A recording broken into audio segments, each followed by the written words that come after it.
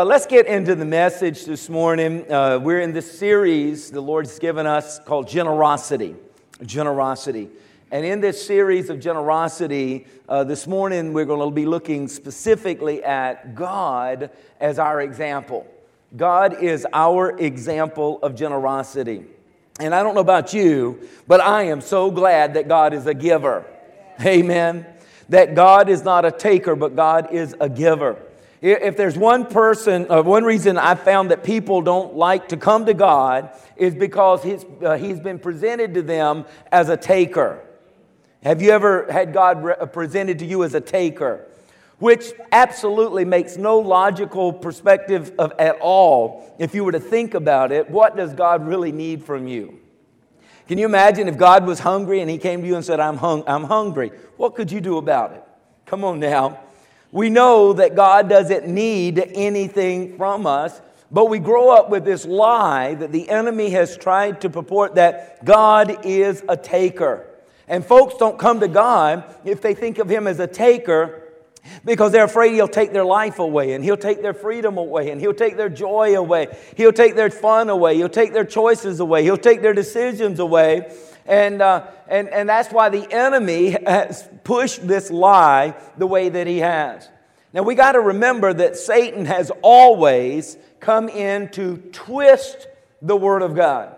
He doesn't change the whole Word of God, but he twists it just a little bit to pervert it.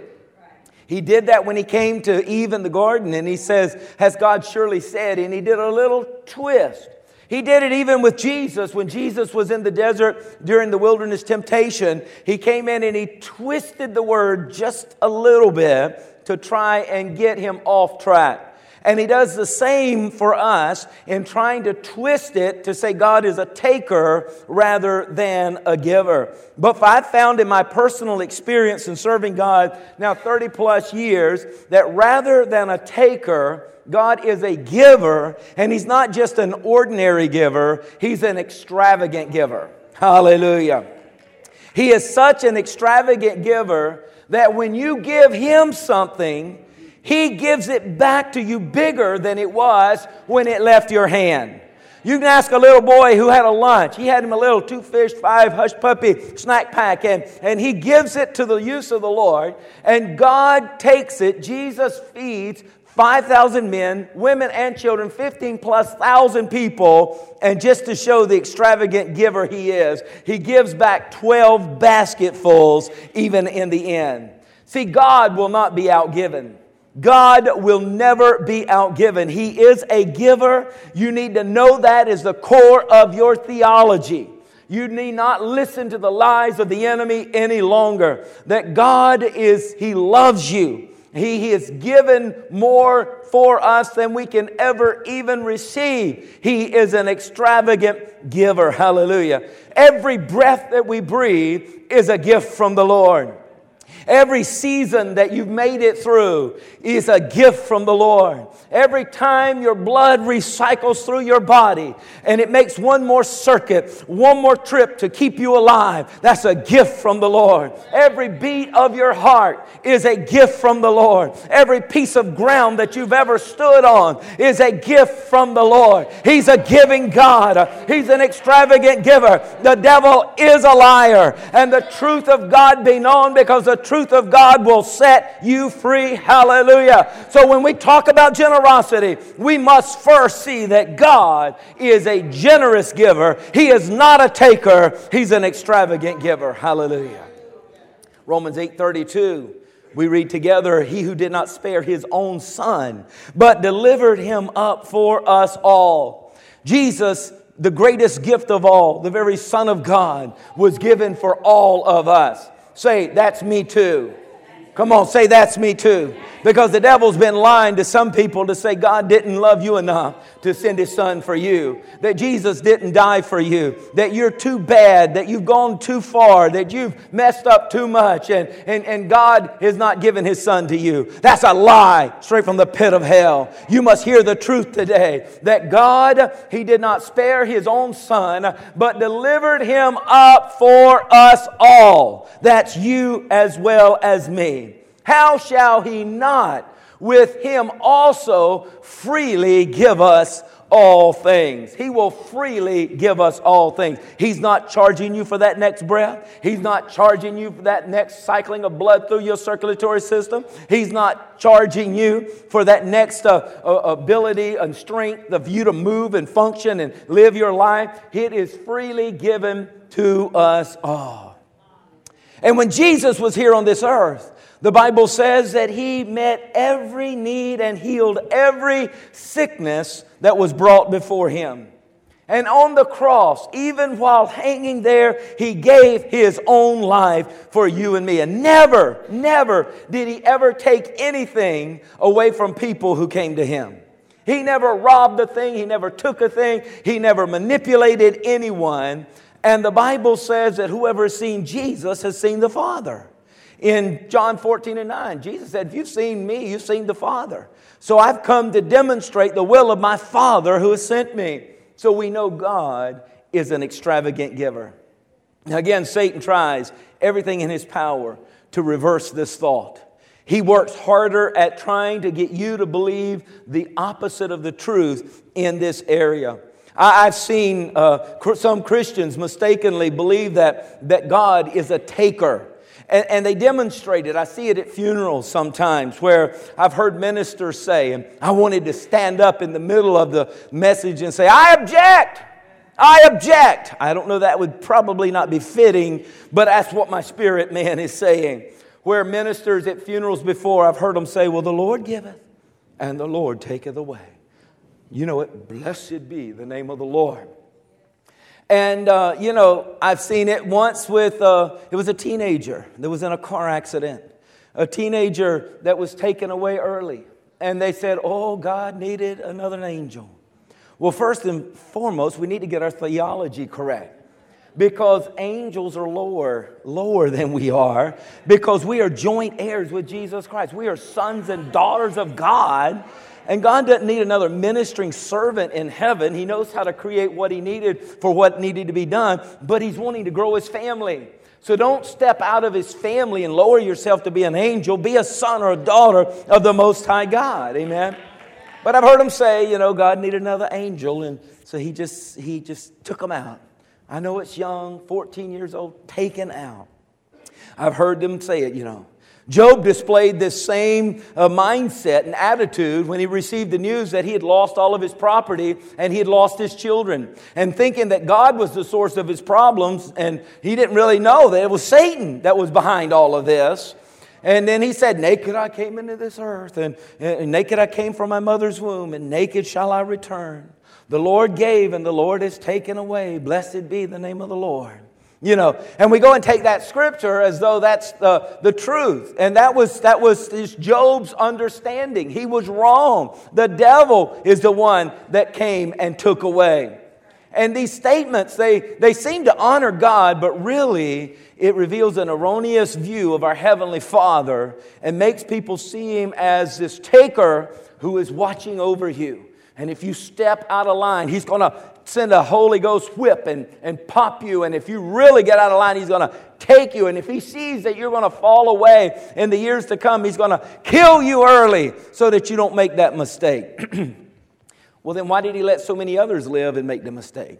So we got to get our theology correct. God is a giver. He is not a taker. Now, I know there's a popular song, for God. It said the Lord gave and the Lord's taken away. Blessed be the name of the Lord. That's a chorus that we've even sung at this church. But I always say, let's get our theology right and say the Lord gives. He gives us healing. He gives us deliverance. He gives us joy. He gives us provision. He gives us eternal life. And He takes away the curse. And He takes away, let's take about what He does take away. He took away what the devil put on us so that the blessing could come on us. Amen. And if the core of your theology is not correct, it will affect all of your life. You will not have faith to believe God for what you need to believe God for. And you'll have fear that will make you turn from God when you need to really embrace God. So we must get this understanding. That's why in Luke 12:32, He said, do not fear, little flock, for it is your Father's good pleasure to give you the kingdom. Hallelujah. It is your Father's good pleasure to give you the kingdom. So Jesus said the devil is a thief. Now, why don't we just believe God when His Son talks to us and says, listen here, in John 10:10, He said the devil is the thief. The devil comes but to steal, kill, and destroy. And He says in the latter part of that verse 10, He said, but I have come to give you life and life more abundantly. So let us take our theology from Jesus Christ, the very Son of the living God, who said the devil is the taker and I am the giver. Hallelujah. Our God is an extravagant giver. Praise His holy name. So I want us to look this morning at 4 ways God provides for you. 4 ways that God provides for you. And the first way we see that God provides is the hand of man. The hand of man. He says in Luke 6:38, Jesus speaking here, give and it will be given to you, good measure, pressed down, shaken together, and running over shall men. Who? Shall men, people. Shall people give into your bosom. For with the same measure that you use, it's going to be measured back to you. Jesus is teaching us here that He will use the hand of man to get the multiplied blessing from the law of reciprocity back into your life. Hallelujah. That God will use people to get His provisions to you. But we must be careful when provision comes through the hand of man that we never look at man as the source, and we will always look to God as the source. God is always our source. Amen? And I want you to claim this promise today. This is a promise. It is yours. That as I give to God, He will provide for me and my family. He's going to provide good measure, pressed down, shaken together, and running over. He's going to cause people to give into my life. You need to claim that promise. Jesus gave you that promise. That's what Jesus says, I'm backing up. If you give me something, I'll take whatever you give me and I'll give it back to you through the hands of man. Good measure, pressed down, shaken together, and running over. I'll do a miracle of increase if you will give to me, saith the Lord. So God will use the hand of man. I remember as a teenager, and when I came to know the Lord, it just didn't sit right with my dad at the time. And he's like, let God feed you. So as a teenager, I move out and I'm sleeping in my car and I'm still in high school and I'm trying to figure out, Lord, how is this going to work? What are you going to do? And I immediately went from a bag boy to assistant manager of this big grocery store on a salary and pension payment plan and all this stuff, insurance and all that stuff that a teenager, what did I know about that? And then through that, a couple that owned a restaurant came in and met me, and they were buying wholesale meat from our butcher shop, and they wanted me to come over, and they gave me half of their restaurant. They had no children, and they said, God told us to give you half of the property, half of the income, half of everything that's owned here. So I went as a teenager. Now I'm owning a half of a restaurant, and I'm owning the 7-Eleven building next door and the rent that comes from that and all of this stuff. And it's like, wow, God is such a provider. And I'm just saving my money, and I'm saving my money and being very frugal, and the Lord's calling me to preach. So we sell the restaurant. I didn't want the profit from it because they'd worked their whole life for it, but I'd saved up some good money that I'd made while working there. And so I sold a fancy car that I had, and I went and got an older car, and I'm going off to Bible college. And I've got the money saved up, but I didn't know all my expenses there. It was a wild card. So I said, I'm going to keep my money in the bank, and I'm going to put a note on the car. So I got this car. Payment was $101.02. It was a 76 Dodge Diplomat, burgundy with a white half vinyl top and vinyl seats that looked leather, but they really weren't. And And off to Greenville, South Carolina I go, and as a student. So when I get there, I got all this money in the savings, and the Lord's needing to teach me something, and I didn't realize it. And the Lord spoke to me in chapel right as soon as we were getting started there at the college. He says, I want you to give 90% of everything away, and I want you to do it anonymously. And so I'm like, Lord, first I didn't say Lord, I said, devil, get thee behind me. I said, that's the devil trying to steal. That's the devil. The Lord wanted to get me to give. He wanted to get this miracle working in my life. and for me not to see man as my source, but to see Him as my source. So eventually I succumbed to it, and I gave away the 90%, had 10% left, a little bit of money in the bank, but I didn't have enough to pay my car payment, because after buying my books and all the getting my dorm room set up and all the stuff that I bought for my dorm room, I didn't know that. I down to just dollars, So I'm like, what am I going to do? What am I going to do?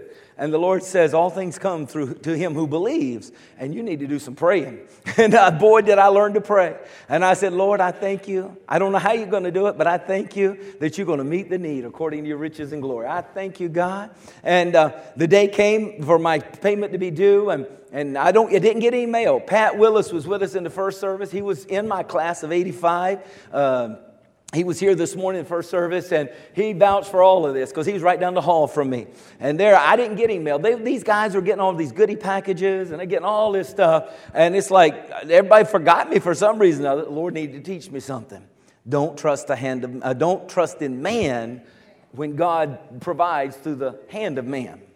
So there I am praying, and there Philip Nobles comes, and he says, mail, and slid an envelope under the door. And I ran to that thing like a dog running to a treat that he just got handed. And I grabbed that thing and ripped it open, and there was a letter. And it was from the couple. They were here in May when we had the dedication of the building and our 25th anniversary here at Christian Embassy. The Richardsons, they drove from South Carolina, and you guys got to meet them. Well, it was from them. And they said, I've got this shrimping vessel. I bought it. It's Abbey Lane. It's going to be my hobby. I really want to be out on the water and get away from the busy week that I have and just enjoy God's nature and let it pay for itself and its crew. He said, but when I was having my devotion this morning, the Lord said, I want you to take 10% of what you catch today, and I want you to send it to this Bible college student, Tim Lambert, in Greenville, South Carolina. You can get in contact with him through his mama. So he said, this is what the letter is saying. He said, so we went out and we caught the shrimp. We got to the Georgetown Seafood Market, and they were having an auction on the bidding of prices. They were fluctuating as the auctioneers were calling out. We separated jumbo shrimp, large shrimp, medium shrimp, and small shrimp. And he said it's all scaled and weighed on its different measure of its different price that was at that moment that we were having them auctioned off, and people were bidding on it. And he said, so we took the check, we took 10%, and that's what this is for. And guess how much it was for? $101.02. Can you?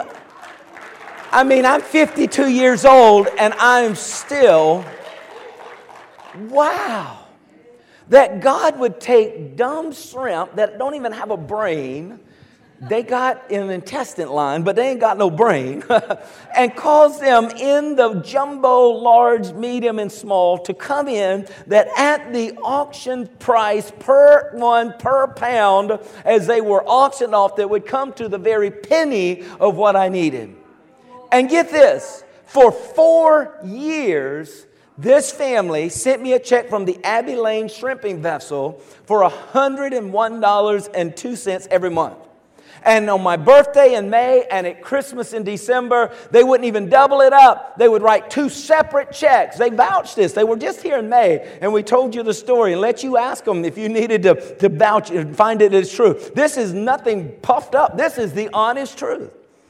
And for 4 years, $101.02. And God said, I don't want you to ever get into fear and feel like you got to take on a man-pleasing spirit in order for your provisions to be made. I want you to have an ear to hear what I tell you to say, tell you where to go and what to do, and that you'll do it with confidence and boldness, because I am the one that is causing the hand of man to bring you the blessing. Hallelujah. Praise God. I remember with building this church, and we were at a place where the school, Veritas Christian Academy, their lease had run out where they were at, and their building was not large enough. It was stifling the growth of the school, and they were looking for a new facility. And it was a Spirit-filled Christian school that was going to be a perfect marriage for the vision that we had. For our vision was to have a kindergarten, K-5 through 12th grade here in this building. That was why the plans were drawn the way they were and everything. we didn't know that we would probably have to bring in an administrator, a principal and all that and start a school. But this was going to be perfect, one that was already established that would come in and partner with us. But they needed a facility and they needed it quickly. And we were paying as we were going.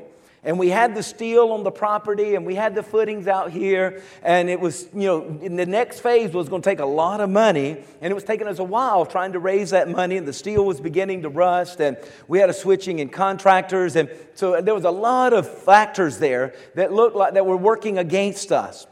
But so we went and found this banker. Susan Murphy with SunTrust was with us here in May. She says, She stood out here at Fellowship Hall with Pastor Radika and myself, looking out over the steel laying here and the footers and everything and looking at the plans. She says, I believe in this. We'd had numerous banks says, no, no, no. Some of them nicely said no. Some of them laughingly said no. And some of them with kind of an attitude said, no, get out of my office. So I was a little shy about a banker, So here she stood and she says, I see it. And I'm going to fight for you guys. And she went to fight for us so that we could get the funds in, so that we could get the building done, so that the school wouldn't go take another facility, but they would come in here, which would help us in paying back the bank. And it would be a win-win all the way around. So she went to fight for us. Well, it came back that we needed to raise a certain amount of money in order for the bank to partner with us. And they wouldn't take into account the hundreds and hundreds and hundreds and hundreds of thousands of dollars we had spent to dig out this hole of muck and bring in all that sand. Some of you drove even dump trucks to get it in and out. Praise God. We had volunteers doing everything. And can you imagine my daughter, Morgan, and Sister Robin going in a dump truck, taking sand in and out and muck in and out here. Man, it was quite a project. And so we had been paying as we were going, so we didn't have any money saved. So they said we had to have a certain amount saved, and it was hundreds of thousands of dollars. And we're like, well, that's going to be difficult for us, but it's not difficult for God. So then through one of the families here, a family member who had never been to the church, who lives out of state, they call in and they said, the Lord's been telling me to help you guys out. And I got message I needed to call. So I called her and she says, the Lord's been telling me I'm supposed to help out some more here. I'm supposed to help out. And what do you need? And she said, well, first she said, I've been telling the Lord, you tell me to help out, but I don't know what, I don't have anything to help out with. I've got everything committed. And so she said, he won't let me let this go. So she asked, what do you need? Well, I'm thinking she said she has nothing to help out with other than the God moving on her heart. So I should say, well, $1,000 would be amazing. But we needed hundreds of thousands in order to meet the qualifications for the bank to partner with us to get it done, to get in the building downstairs. And so the school could come in. So we are like, so I said, I'm just going to be, we need this. And I told her hundreds of thousands of dollars, told her amount. And she started crying. She said, my husband passed away in a plane crash, and he had an investment I didn't know about, and it's matured, and I've been telling the Lord, what should I give? What do you want me to help with? And she said, I just went to the mailbox, and she said the exact number of the hundreds of thousands of dollars, the exact number that you just said, Pastor, is what's on this check. And she said, I'm flying out to Europe for European visit and Monday, and I'm not leaving the States until the money's wired into your account. She said, how do you wire it in? I said, I don't know, but we'll find out. And I'm dialing up the bank, and I said, how do we do this? And sure enough, that Monday, the wire transfer went through, got the email, and I texted her, and I said, it just got the confirmation. She said, I'm standing at the gate now at the airport, getting ready to board the plane. Now I can go to Europe. And so I'm just telling you, if you will give, it will be given to you. Great measure, good measure, pressed down, shaken together, running over. Will God cause men to pour into your bosom? I want to encourage you today that you would be a part of God's provision through the hand of man. But when it comes to you this way, that you will never look at man as your source. You will always give God the praise. You will always give God thanks. You will always give God the honor. Amen? Second way God gives to us is through the hand of God. The hand of God. Now, when it comes to the hand of God, I've got an experience that holds in my heart and in my life that nobody can take away from me. When I say that God will provide by His hand, I don't mean just a spiritual terminology of a hand. I've seen the hand of God. I was in a very terrible situation at one time and about to crash and take my own life, and the hand of God came through the roof of my car and saved my life. And then I went to a church out of desperation trying to get my answers, and the pastor got up and he preaches out of Isaiah 41:10 about the right hand of God, which is mighty to save. I'm telling you, the hand of God is real. And God is no respecter of persons, and God has a powerful, powerful hand. In Exodus, before we even get there, we see that when God wants to provide, He can change the nature that is even around us to do what He wants to do. Amen? Remember Elijah in the middle of a drought, 3.5 years, there was no rain. 3.5 years, no rain, no crops. There was famine in the land. But the Bible says, He tells Elijah, you go by this brook, and it'd be like, normally anybody in that day and age after 3.5 years, the brooks are the very shallow running waters up in the mountain areas. They dry first when there's no rain. The rivers may have a reservoir of water until it's evaporated, but the brooks are the first to dry up because there's no fresh rain, and there had been no rain for 3.5 years. But let me tell you what, the hand of God can reach beyond the bedrock of the earth and can cause forth water to flow even in the middle of a desert. He proved that with the Israelites when they were in the wilderness for 40 years. And He dug a hole into the bedrock and caused water to flow out of a brook in the midst of a desert, in the midst of a drought. And He caused a raven, a scavenger, a selfish bird. If a bird was a dog, it was the puppy that is the alpha puppy that jumps in the feeding bowl and bites and growls at all of his fellow puppies and tells them, get away, until he gets his fill. The raven is a scavenger. He's not a sharing bird. But yet He changed the nature of a raven and had a raven bring meat and bread to Elijah 2 times a day, and He caused water to flow fresh in that brook to provide for Elijah. And in Exodus 16 and 14, you got a similar case where they go out, they're in the wilderness, the children of Israel are on their way from Egypt to the promised land. There is no food in the wilderness.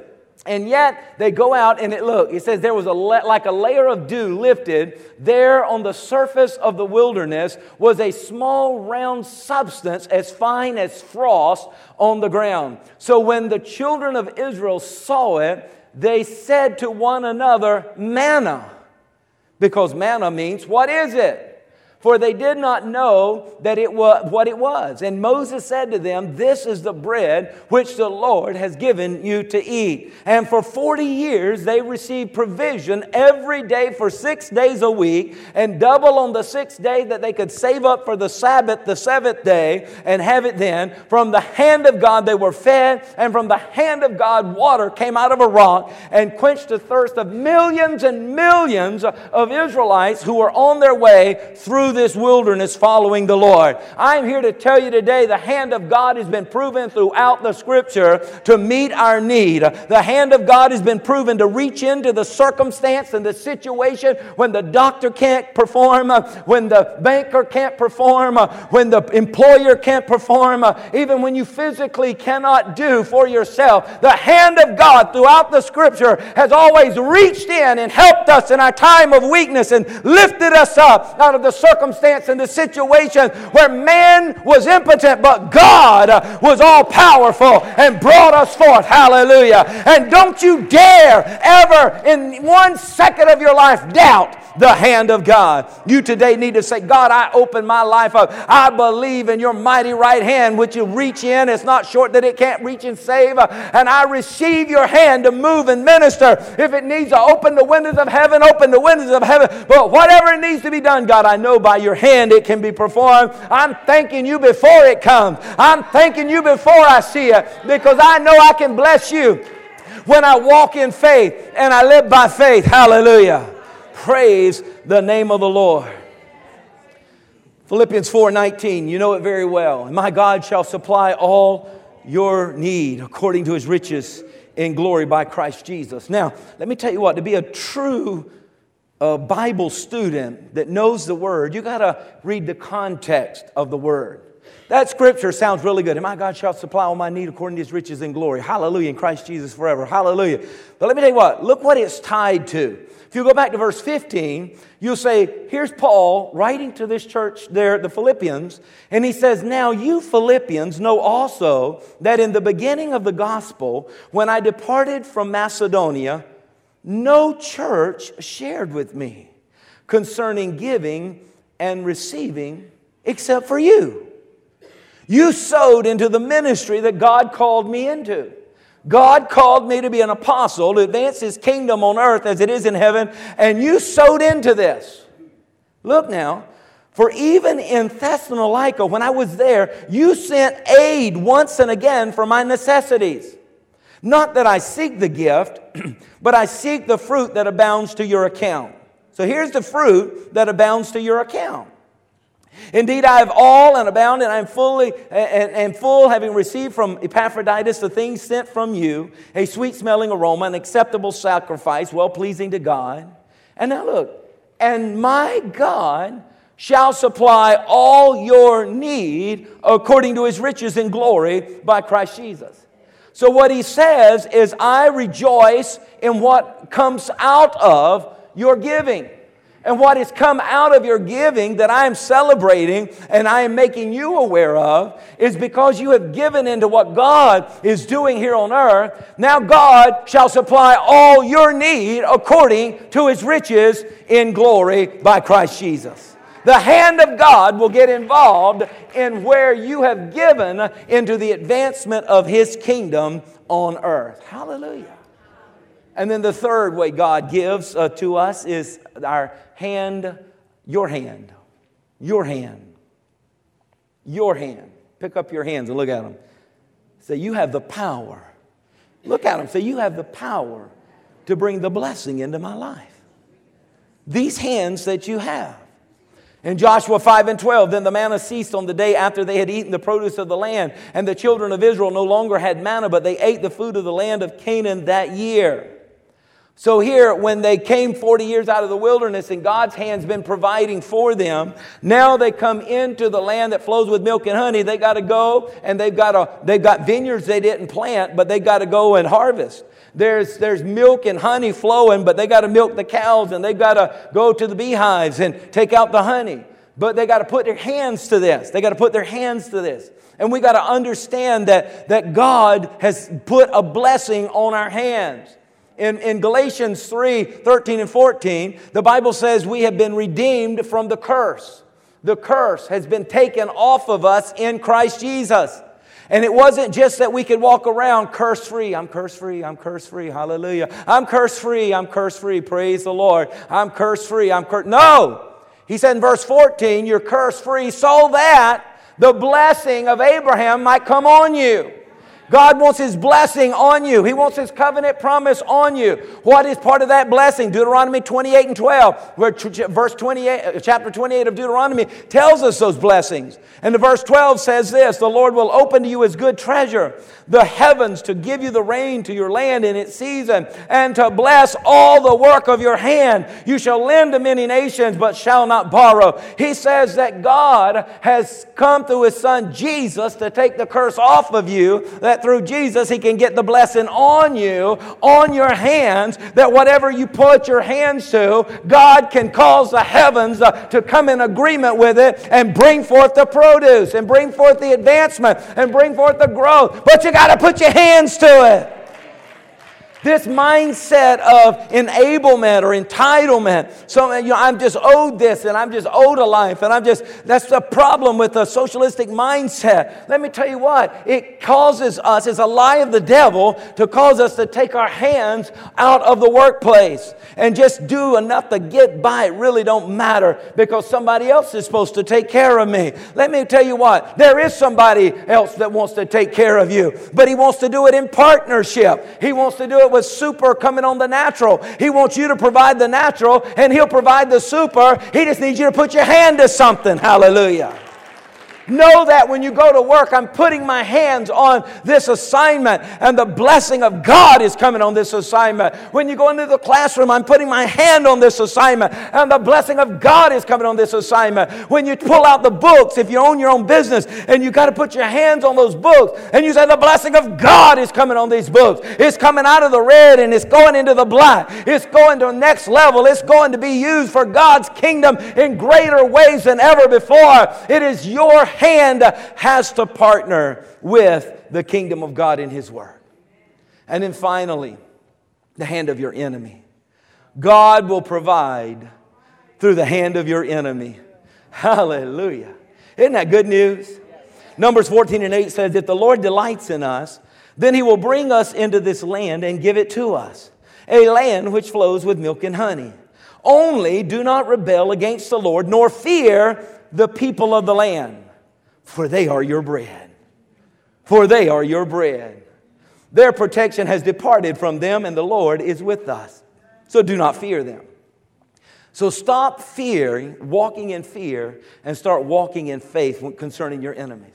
And here God is saying, I'm going to feed you through the hand of your enemy. I'm going to take care of you through the hand of your enemy. You could say, if you're going to reach a point, to where you feed off of their attacks. What they mean for evil gets turned for good. They're walking out of your life. Just open up God's opportunity to walk 3 more into your life.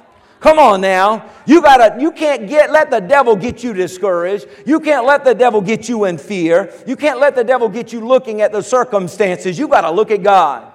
And what the devil means for evil, he's got Balaam hired to speak curses over his people. And there, when he speaks curses, Balaam goes to speak a curse. God turns it, and it comes out a blessing. Hallelujah. The devil's trying to take you down, but God's lifting you up through it. The devil's throwing stones at you, and those stones are becoming the stepping stones for the next level in your life. They become your bread. What the devil thinks he's doing to suffocate and starve you out is really filling your pantry up and filling you up with all that you need to go forward. Hallelujah.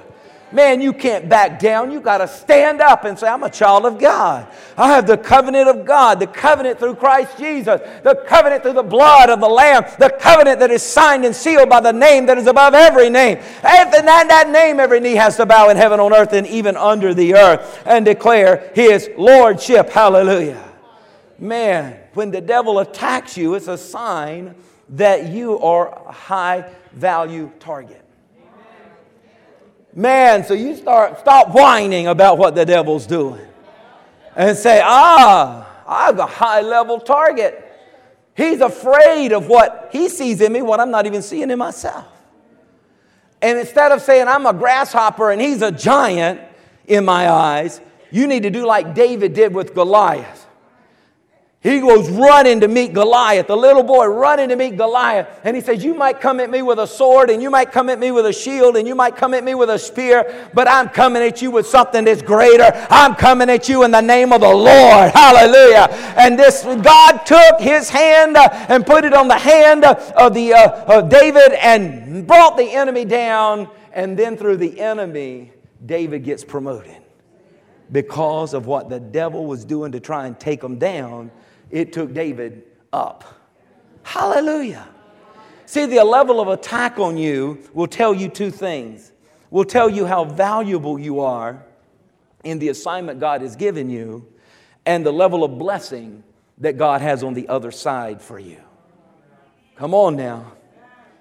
But you can't do one thing. There's one thing you can't do if you're going to get the blessing that's on the other side. In Galatians 6:9, he tells us, and let us not be weary. Don't be weary in well-doing. For in due season, somebody say, this is my season. Go ahead and claim it. This is my season. For in due season, we will reap if we faint not. One of my jobs, I feel like God dipped me into oil and pulled me up of anointing and says, you are to be a Holy Ghost preacher and you are to be a coach that encourages my sons and daughters to keep running in this race, to keep fighting in this fight, and to not give up, but to get up every week and say it's time to go into this new week as a son, a daughter, as a soldier, as a victorious conqueror, and to go forth in the name that is above every name, and to go forth under the blood-stained banner of Jesus Christ, and to go forth from victory to victory, through victory in everything that you do. Weary not in well-doing. Are you going through a tough time now? You go to the doctor and the doctor says on a scale, say 1 to 10, where's the pain? Where's your pain at in the struggle you're in today? Is it 1, 5, 7, 10? Some say it's off the chart. I hear 12. Yeah. I'm here to encourage you. You can't judge a story by one scene. You can't judge what God is doing in your life and in the future by what's happening to you right now. If I look in the Bible and I read the story of Joseph, I see him in a pit, but that's just a scene. That's not the story.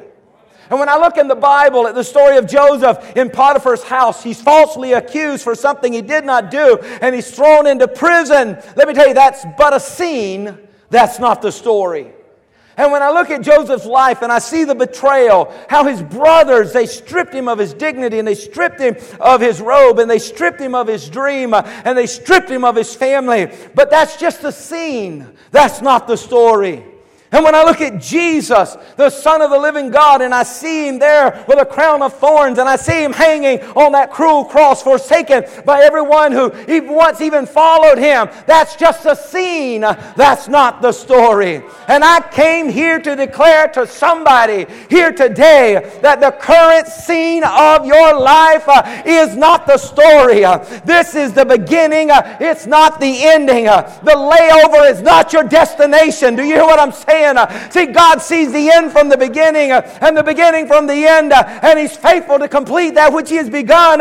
He is the author and the finisher of our faith, and we are to turn our affections and our focus on Him. Hallelujah. See, there's more to the story. There's more to the story of your life. And if you give up when you're in the pit, you will never see the palace. And if you despise the day of small beginnings, you'll never see rulership of greater things.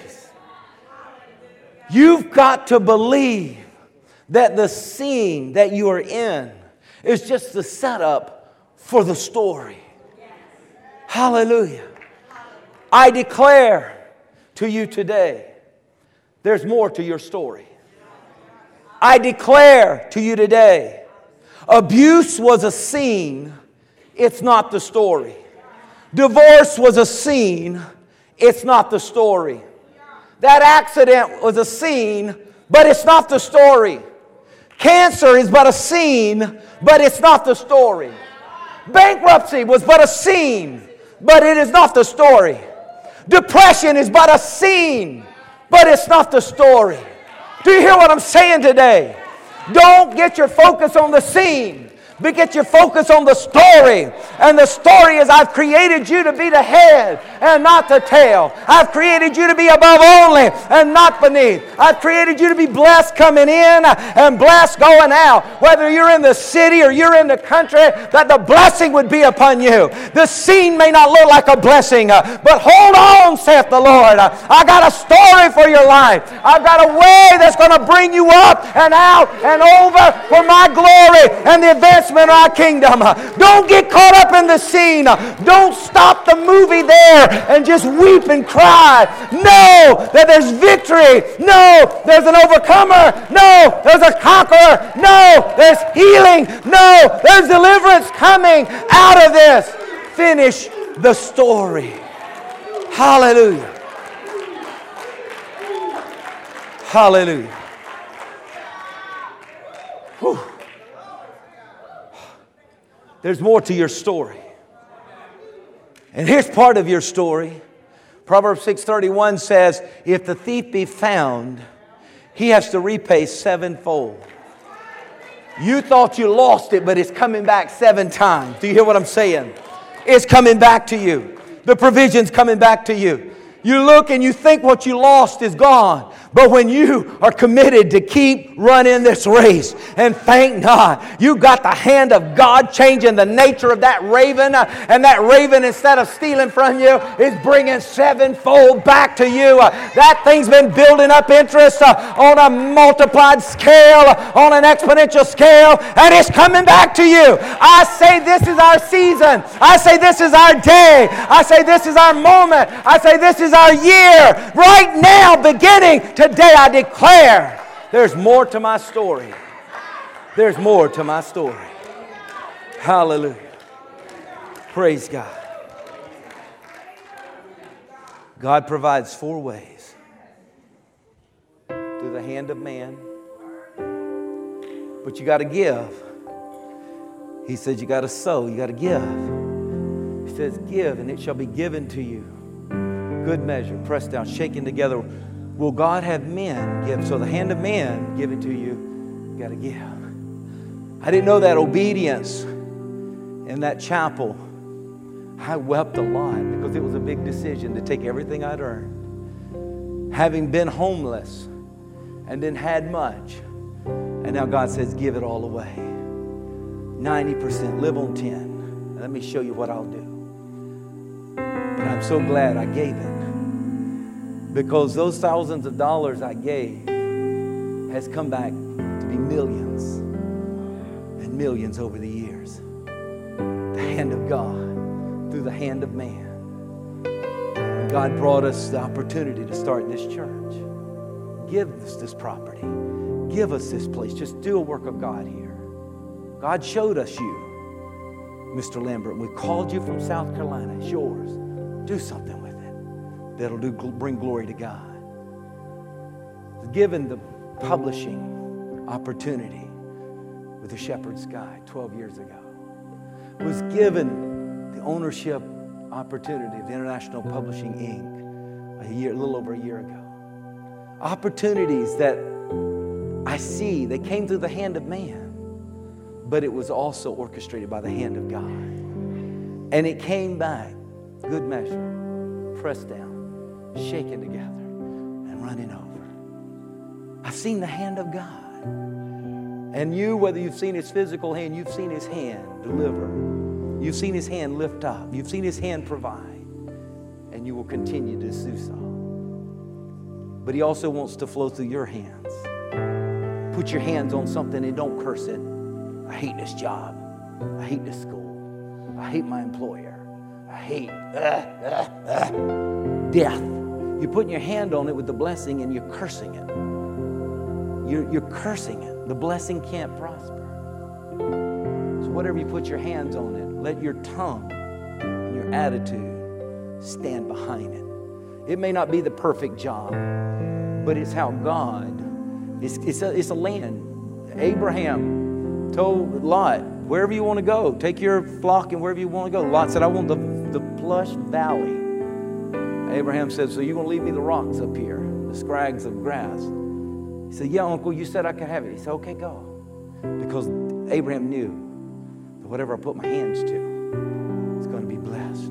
The desert will even bloom again if I put my hands to it and the favor of God comes on it. So Abraham goes and he's blessed.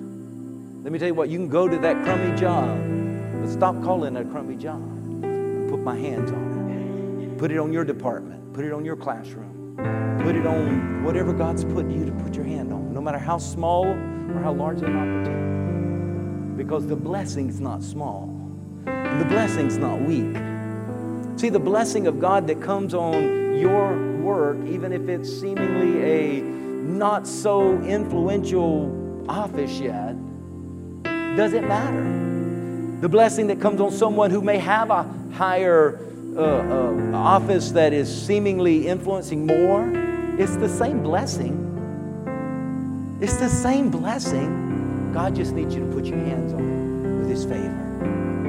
And then the hand of your enemy. The enemy's going to keep coming at you. He's going to keep lying to you. He's going to keep attacking you. But you say, What you're doing, devil, is become my bread. You are only encouraging me and strengthening me to do even more because I see the value that is on my life now. You, devil, have shown the value on my life, which has encouraged me to ramp it up even more to the glory of God. I close with this scripture, 2 Corinthians 9 and 10. Now may he who supplies seed to the sower, he gives seed to who? So in order for you to get seed from God, you got to be a what? So, and that's not sower like you're sowing something. That's a sower like a farmer. Okay, just to be clear. And bread for food, supply and multiply the seed you have sown and increase the fruits of your righteousness. So God says, I'll give you seed if you're committed to sow. I'll bring bread for food and supply. And then I'll multiply the seed that you sowed and bring increase in your life. I want you, as you wrap up this year, I don't want you to begrudge anything you've given unto the Lord, whether it's given of your time and talents, and given of your anointing, given of your gifts, given of your finances. Let me tell you what, whatever you've given, don't curse it. Don't curse it. Say, Lord, I thank you for the opportunity that I could sow into your kingdom work so that you are still in line for the multiplication, for the increase that God has promised, which will only promote you to do even more next year for His glory. Anybody want to be in a position to do even more next year? That Pastor Deacon and I, we do a divine audit every year. And we sit down and we go over and we say, okay, we look at our time, how we've spent our time this year, our talents and our giftings and anointings. And we look at how we spent our money and how we've given. And we used to sit down and say, well, we've given, we'd have a column of what we've given. And we'd say, we've given our tithes. And the Lord rebuked us one time. And He says, how is it you've given me tithe? And I said, well, we're like, well, God, actually, God, we did like 20%, but we've given you the tithe. And He says, you didn't give me the tithe. And He gave me this illustration. Like if I took my iPad and I handed it to Brother Harry, and Brother Harry wanted to do Facebook during the service and catch up with his friends, he would never do that, but just saying. And at the end of the service, he'd come up to me and say, Pastor, I want to gift this iPad to you. I want to give you, this iPad's very valuable. I want to give this to you. I would look at him cockeyed. I said, that's mine. You open it up and it's got the church and it's got Pastor Tim Lambert, my phone number. What do you mean you giving me my iPad? You're giving me back what I gave you. Well, the Bible says that the tithe belongs to the Lord. So if the tithe is God's, it's not ours. That's why He says we're a thief if we take it, right? So we had to move our tithing into a different category, and we put that, we honored God. We honored God with His tithe. It's His. We honored Him with it so He could test us and prove that He could trust more with us. So then we had an offering. That's why He said bring the tithes and the offerings. So then we looked at our offering and what we gave to the Lord. And we do that every year. And this week we're going to do the same thing. And I hope we've not forgotten anything, because that's the last thing I'd ever want to do. But I tell you what, if we do, we're coming back here next Sunday with a Christmas offering of catch-up. And then we're going to actually double it. Whatever, if we miss anything, Lord, we're just going to bless you and double it. We always make that commitment. We're just going to double it because we want to honor you. But then we're going to say, because of this great increase in our life this year, we're even going to go beyond that. We're going to do even more in this Christmas offering than we did in our last Christmas offering. All because we understand the ways that God provides for us. Because if you ever take it out of His hands and try to make life on your own, it's hard. You can do it, but it's hard. God says He gives us increase without sorrow. There are many wealthy people that have increase, even using principles of God's Word. They got increase, but there's much sorrow in their life. Don't you want to increase without sorrow? Amen? Amen. 4 ways God provides for you: through the hand of man, through the hand of God, through your hand, and through the hand of your enemy. Would you stand with me, please? Hallelujah. Father, I believe first and foremost we need to do a divine inventory of where we stand and who has our full allegiance. So Holy Spirit, I pray that as you're speaking to each and every one of us, we would hear you speak to us individually. And I believe the Spirit of the Lord is speaking to each of you today. Just say, God, what are you saying? I want to take this moment and hear what saith the Lord. In this divine audit of my commitment and my allegiance, first and foremost, you tell us, God, that unless you are Lord over all, you're not Lord at all. So, Lord, if any of us are under the delusion, because we've given you part of our life, that we're okay, Lord, let us sober up right now to the truth. You don't take just part of us. You take all of us. And we need to surrender all of us to you today. We need to surrender our relationships. We need to surrender our gifts. We need to surrender our talents. We need to surrender our anointings. We need to surrender our calling. We need to surrender our finances. We need to surrender our friends. We need to surrender our health. We need to surrender all to you. And you tell us in your word that if we will confess you, Jesus, as being the Lord over all of our life, and believe in our heart that God is raising from the dead, we shall be saved. Lord, I pray every person under the sound of my voice would make that decision to confess you, Jesus, as Lord of all. Right now. Jesus, Jesus, Jesus. Come into my heart. Come into my life. I surrender my life to you. I yield my life to you.